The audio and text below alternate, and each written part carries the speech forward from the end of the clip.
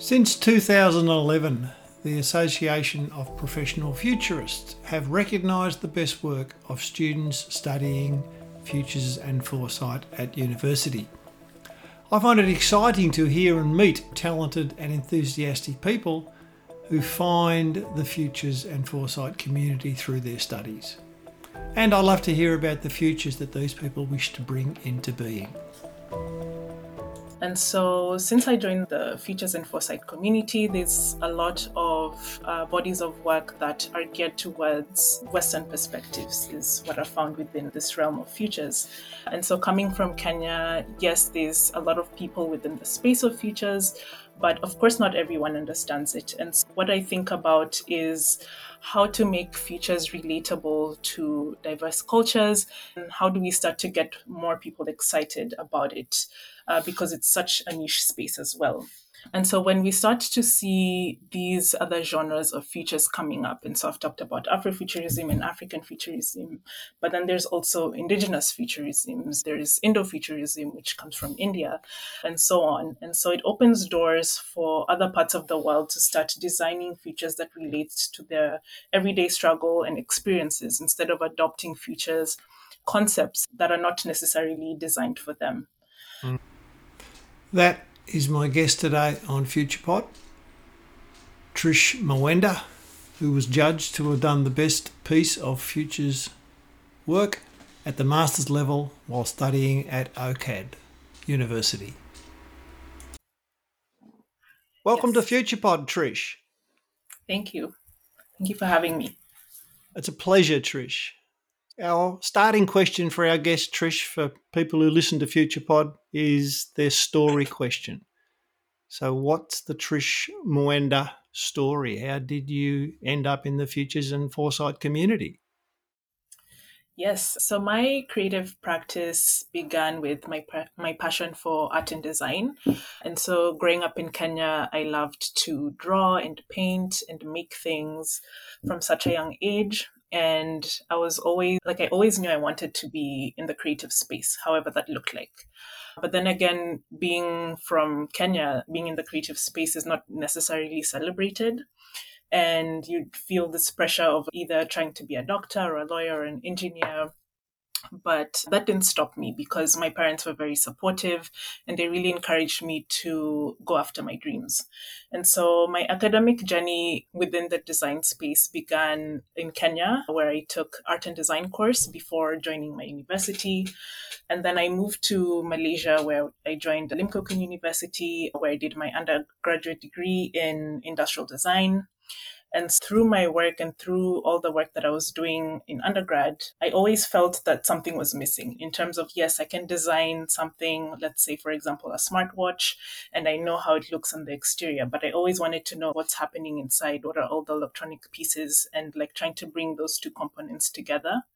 And so after I graduated, I moved back to Kenya and joined a 3D printing company where we worked to lower the barriers of entry to 3D printing by building the printers from locally sourced materials and e-waste. And so this was my first experience dealing with or seeing this other side of the electronics and watching the engineers build the printers. And I was like, this is the piece that I was missing. This is what I need to now look towards in like my next step in my career. And so that's how I ended up joining OCAD University, where I was in the Masters of Design in Digital Futures program. And as I was applying for this program, I actually didn't know what digital futures was. I just saw the course, it looked interesting, and I'm like, okay, let me see what this is about. And once I started doing the course, I was like completely taken aback, because this was the missing piece that I needed. I was doing courses like physical computing and creation and computation, which is not necessarily geared towards like that engineering mindset, but it's more of a creative way to prototyping using electronic pieces and components. And so a lot of my work through that research and through growing up in Kenya, and then also combining my passion for art and design and now having this missing piece, that's how I ended up joining or becoming part of the Futures and Foresight community. And so once I started the program, there was one course which was called Possible Futures. And so this was my introduction to this idea of futurist thinking. And so my research focus was within the realm of emerging technologies, more specifically wearable technology. And that's what I focused on for my thesis project, where I designed a speculative Afrofuturist wearable device tailored to aiding individuals specifically from Kenya who have faced domestic abuse cope with their mental health by bringing together elements of Kenyan culture and existing mental health interventions. Yeah, that's a big mouthful, isn't it? Can you maybe, for the listeners, just unpack, because there's a lot going on when that became the object of your thesis? Yes. So, from my own personal experience growing up in Kenya, mental health was not really something that was talked about. There's no spaces for people to just come together and meet and talk about mental health. And so, that was, I guess, the turning point of my research. And I want to bring in a conversation through a different lens so that we can start having these tough conversations, not only mental health, but all the things that are happening. And especially during COVID, a lot of things were heightened. And so using this idea of futurist thinking, specifically Afrofuturism and African futurism, which is what I specifically focused on within the frameworks of my research.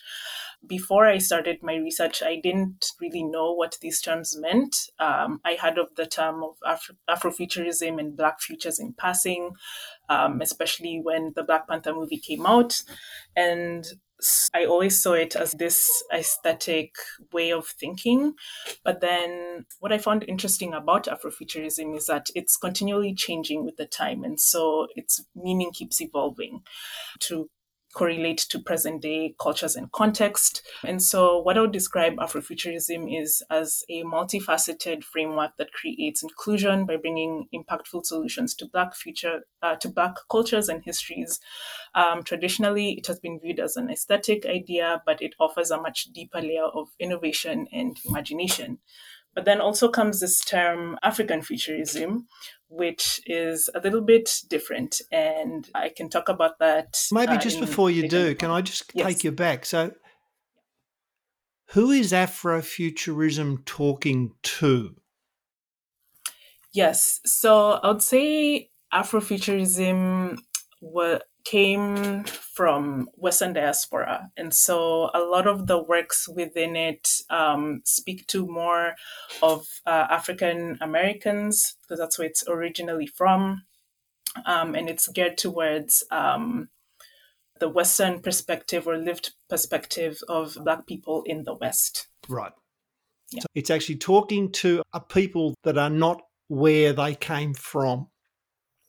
They're culturally displaced, but it is some extent trying to retain or transform culture, but using some of the tropes of science fiction and so forth to give it a particular edge. Yeah, that's in the general sense how it's described, where they're trying to create their stories that's also not because when you're talking about futures, it really has this Western perspective.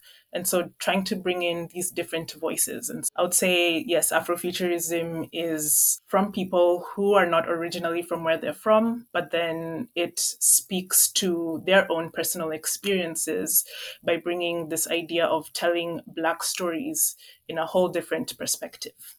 Yep. Interesting. Clearly, while Afrofuturism locates it within the African diaspora, but one would imagine it's a concept of culture in the future that could be applied to different cultures and called something else, couldn't it? Yes. It could be used by Korean, it could be used by South Asian. Yeah, the same concept. Yes, yeah. There was also someone from the Digital Futures program who did their thesis on Indo-futurism, so it opens up to a wider audience as well. Cool. Okay. And I stopped you from explaining this other concept called African futurism.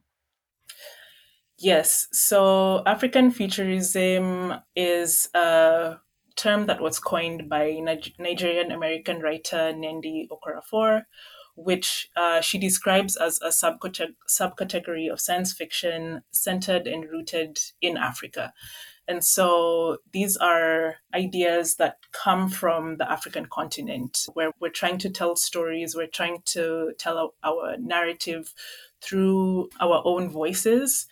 And so within like my thesis project, where I focus specifically on Kenya because that's where I'm from and this is like what I know, we usually wear Kenyan band, which has the national colors of our flag. It's a beaded bracelet that most Kenyans wear. And so as I was designing my wearable device, not everyone knows about the Kenyan band, Kenyans. And so I was trying to bring these two ideas together. How do I tell this Kenyan story, but then also make it more accessible to wider audiences? And so I thought of this idea of bringing both the Afrofuturism perspective and the African futurism perspective. The Afrofuturism will bring focus to a much larger audience because that's what a lot of people around the world know. And then the African futurism side of things is trying to explain futurism to Kenyans, since that's what I was focusing on. You just don't meet someone on the street and you're like, oh, do you know what futurism means? It's not a term that everyone knows. And so thinking about how do I bring these elements of Kenyan culture with this idea of Afro and African futurism to tell a story and start up conversations. Yeah. We're going to come back and play some more with this a bit later in the interview. I just want to move it forward now. The audience know this, but I'm going to say it again. Yours was judged this year as the best piece of student work in the Association of Professional Futurists Masters Individual Student Award. So congratulations for your work and your thesis and the recognition from the Association of Professional Futurists. Thank you. Thank you so much. What's it like to be recognised by professional futurists? What does it mean for Trish to be judged as the person who's done the best work? I was actually very surprised when I got the email. Actually, because the application process was like some time back, I had even forgotten that I had applied in the first place. And so at the time, I had actually just come back to Toronto. I had gone home to visit my family, and then I got the email. And I think my first reaction was just surprise. And I started to go through all the motions and thinking, so many people applied for this, and I was the one that was picked. And I honestly was just lost for words. I didn't know how to express myself or what to feel. I was feeling so many things and nothing all at the same time. Yeah. In another role, I chair the Students' Award process. I don't do very much. There are other people who do much more than I do. I wonder, is it important that organisations like the APF have things like student awards? I would say yes, because throughout my thesis project, this is the first time I was ever writing a thesis, and just going through the motions of trying to figure out what kind of language I need to use. Am I like doing the right work? Because I'm not really a specialist in my field as yet. I'm still like figuring it out and trying to figure out like what exactly I'm working towards. And so this was, say, that validation, and it really helped me to come out of myself in terms of I always have that mental model of trying to put myself down, and the work that I'm producing is not good enough. And so this was a really good turning point for me, and I would really encourage like for more people to apply for it, and that the program should continue, and it's actually very valuable. Awesome. Thanks, Trish. So back to your story. So the thesis goes in, that happened last year. You then graduated, I'd imagine, from OCAD. Yes, so I graduated last year in June. And so since I graduated, I have gone into the realm of research, fabrication, and academia. So I currently work at OCAD. Immediately after I graduated, I worked as a research assistant in the social body lab, curating, facilitating, and leading wearable workshops. I then also teach a wearables course at Toronto Metropolitan University in the new media program. The course is called Cybernetics and Body-Centric Technologies, where I teach my students to incorporate technology into garments effectively through different craft practices and digital fabrication techniques. I'm also currently a studio assistant at OCAD. There's a new fabrication studio called the Experimental Fabrication Studio, or XFAB. And so I work to offer support to the students, staff, and faculty. And so you've become very grounded and obviously in your love around design, but also in this kind of wearables and the kind of engineering space. Do you think that the kind of dalliance into futures and foresight and possibility and change, do you think that is something that you'll also find space to express yourself in, or was that something you did then and you'll just focus on the here and now? I would still like to read more and find out more about futures and foresight. I did really enjoy the process of working on my thesis and reading about all these different works and different projects from futurists, even some futurists from Kenya. So it's really been encouraging to know that I'm not alone and I'm not the only one. There's other people also using Afrofuturism as a framework to help them realize their own works and their own projects. And that's also what I'm working towards.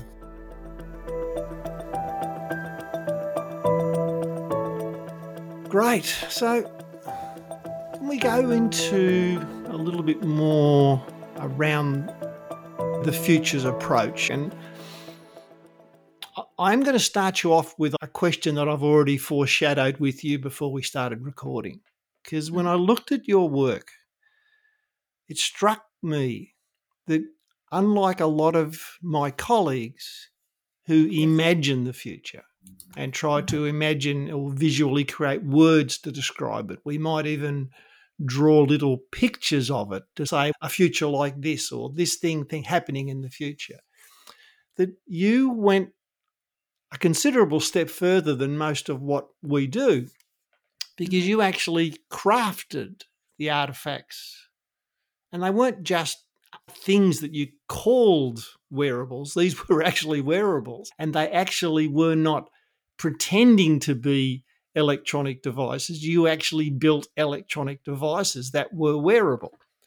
Yes. And I would imagine you wore them around. And my question to start this is, what did it mean for your whole thinking and imagining and designing process to actually have a tangible object that you have built as part of your thought process?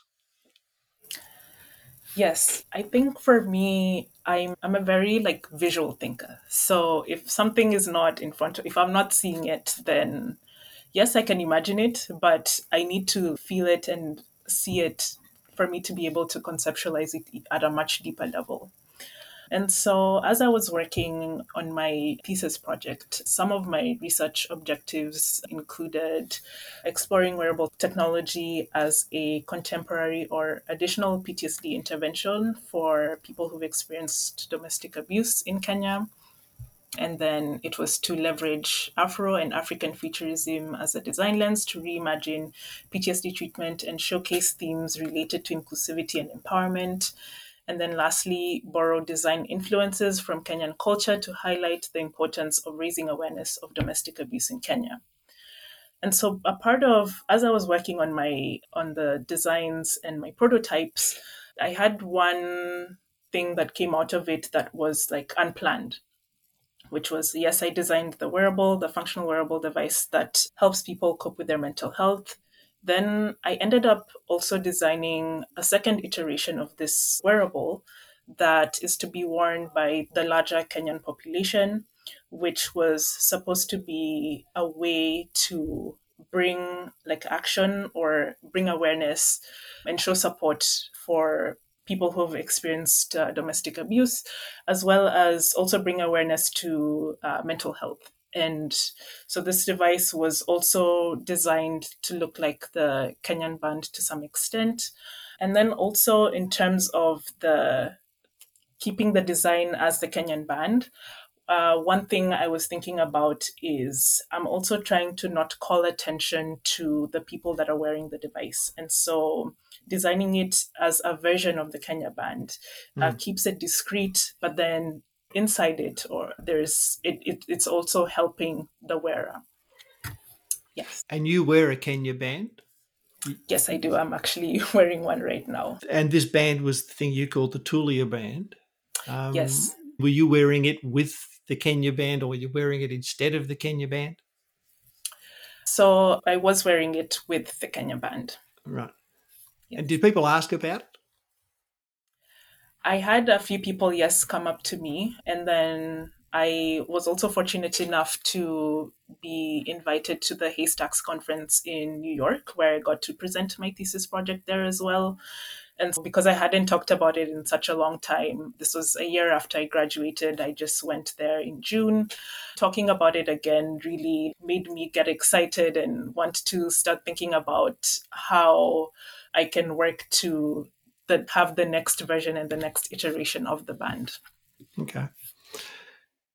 Given that you are obviously in your current career at OCAD and all the different demonstration work and research and laboratory work you're currently doing, are there any particular frameworks or approaches that you encountered doing the foresight and futures design stuff that you actually are borrowing and using now? Yes, one of them is Afrofuturism, which I've talked about in great length.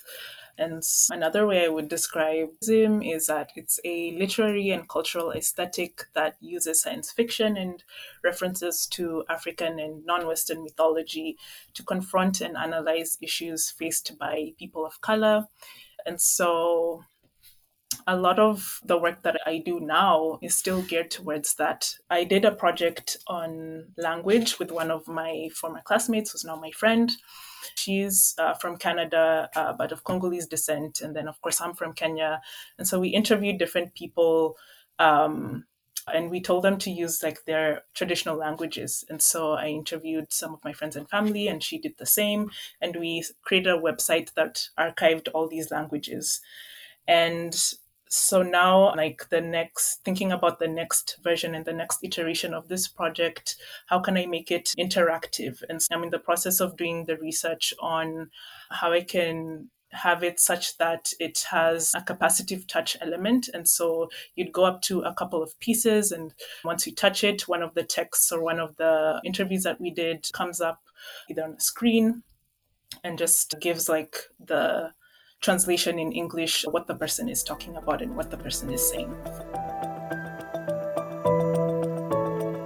Okay. You've been exposed to this notion of the emerging future around us, the fact that the future is not written, it's not planned, it emerges. It emerges partly planned, very disruptive. Yes. But you yourself are now at least partly conditioned to understand the notion of the signs of the future emerging. So what are the things around Trish that you're paying particular attention to? The things either emerging around you in Canada or back home in Kenya or even somewhere else in the world. But what are you paying attention to and why?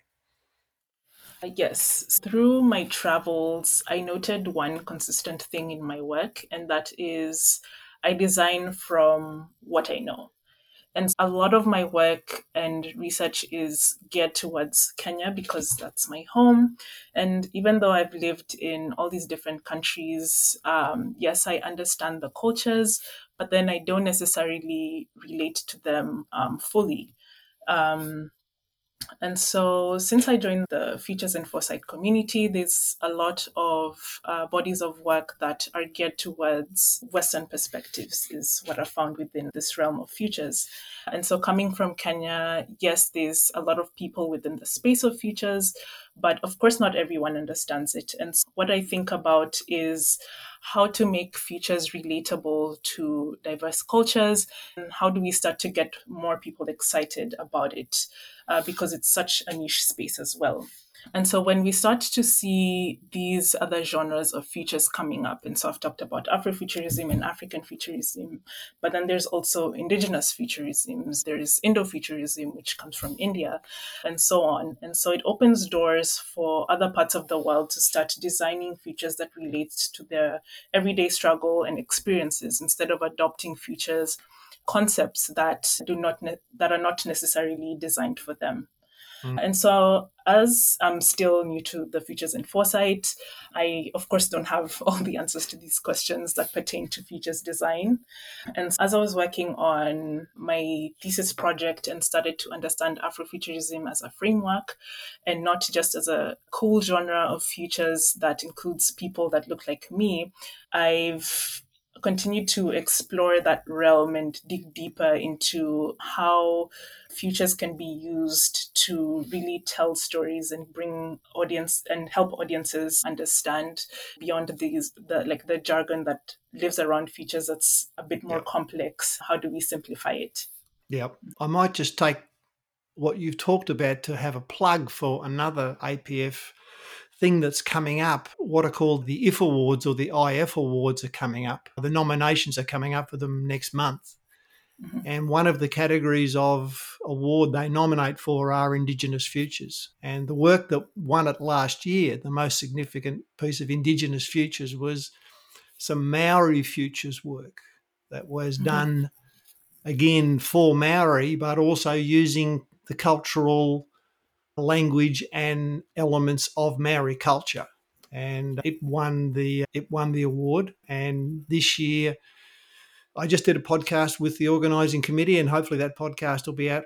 Well, it might even be out as yours is coming out, Trish. And the call for nominations is in October. So anything that can be done to encourage people who have done any kind of Indigenous futures work.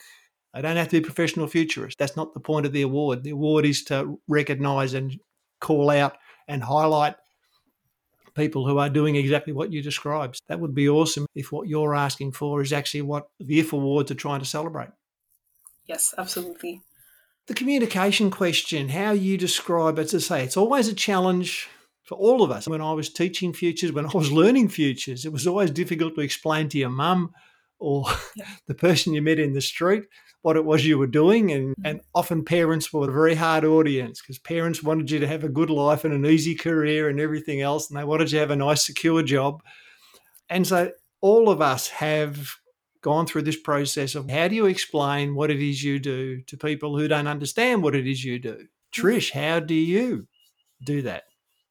Yeah, so like I mentioned earlier in the podcast, I'm part of the emerging technologies field, specifically wearable technologies. And even though I would say I'm part of the futures community, I still don't necessarily see myself as a futurist. I think that's something I'm working towards.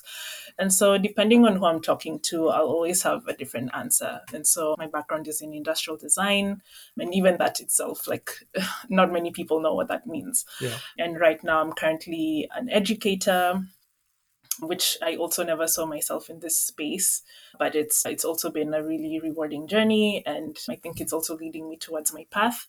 I also find it interesting the ways my friends and family describe what I do. So I get researcher, fabricator, designer, educator, technologist. Sometimes I just get, oh, she deals with computers, and I'm like, okay. And all these things, I would say, describe a part of who I am as a whole, because I do a lot of different things that kind of just somehow intertwine and come together. But if I was to describe who I am, I actually don't have a direct answer to it because I feel as though I wear so many hats. But if I was to be able to put a label on it or have a description on it, I would say that I design things from a place of passion. And so all these things I have talked about, research, emerging technologies, fabrication, etc. I use my skill set to bring things to life through design. And I am sometimes too optimistic, and I would say that no idea is too big to achieve. I think you need to consider whether you obviously add entrepreneur to that, but certainly also I think you also need to add leader, because you are leading or inspiring people to take leadership of their situations. I think you need to maybe add that one to your list of hats.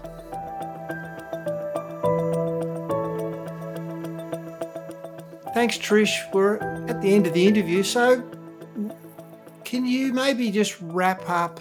Your journey is nowhere near played out. You've got a long way to go, an exciting career.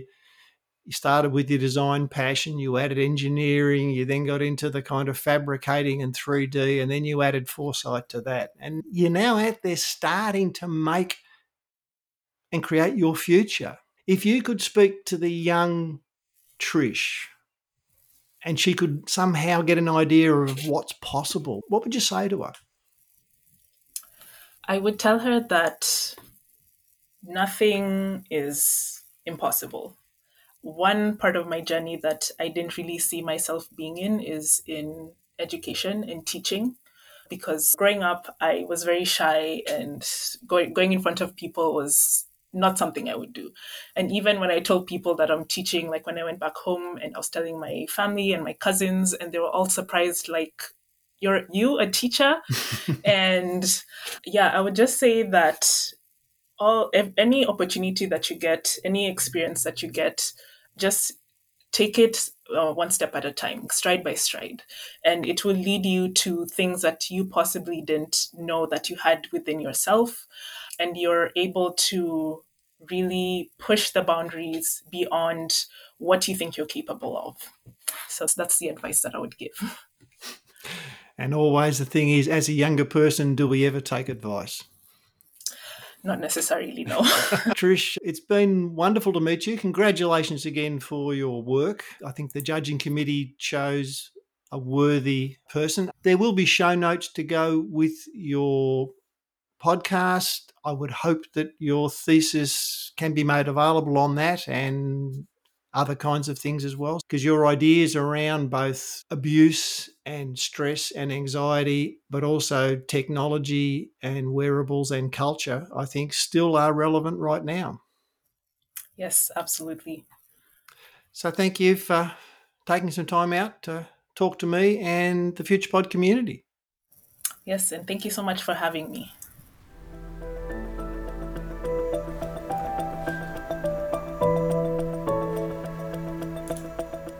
I am hopeful for the future of our community with people like Trish joining it.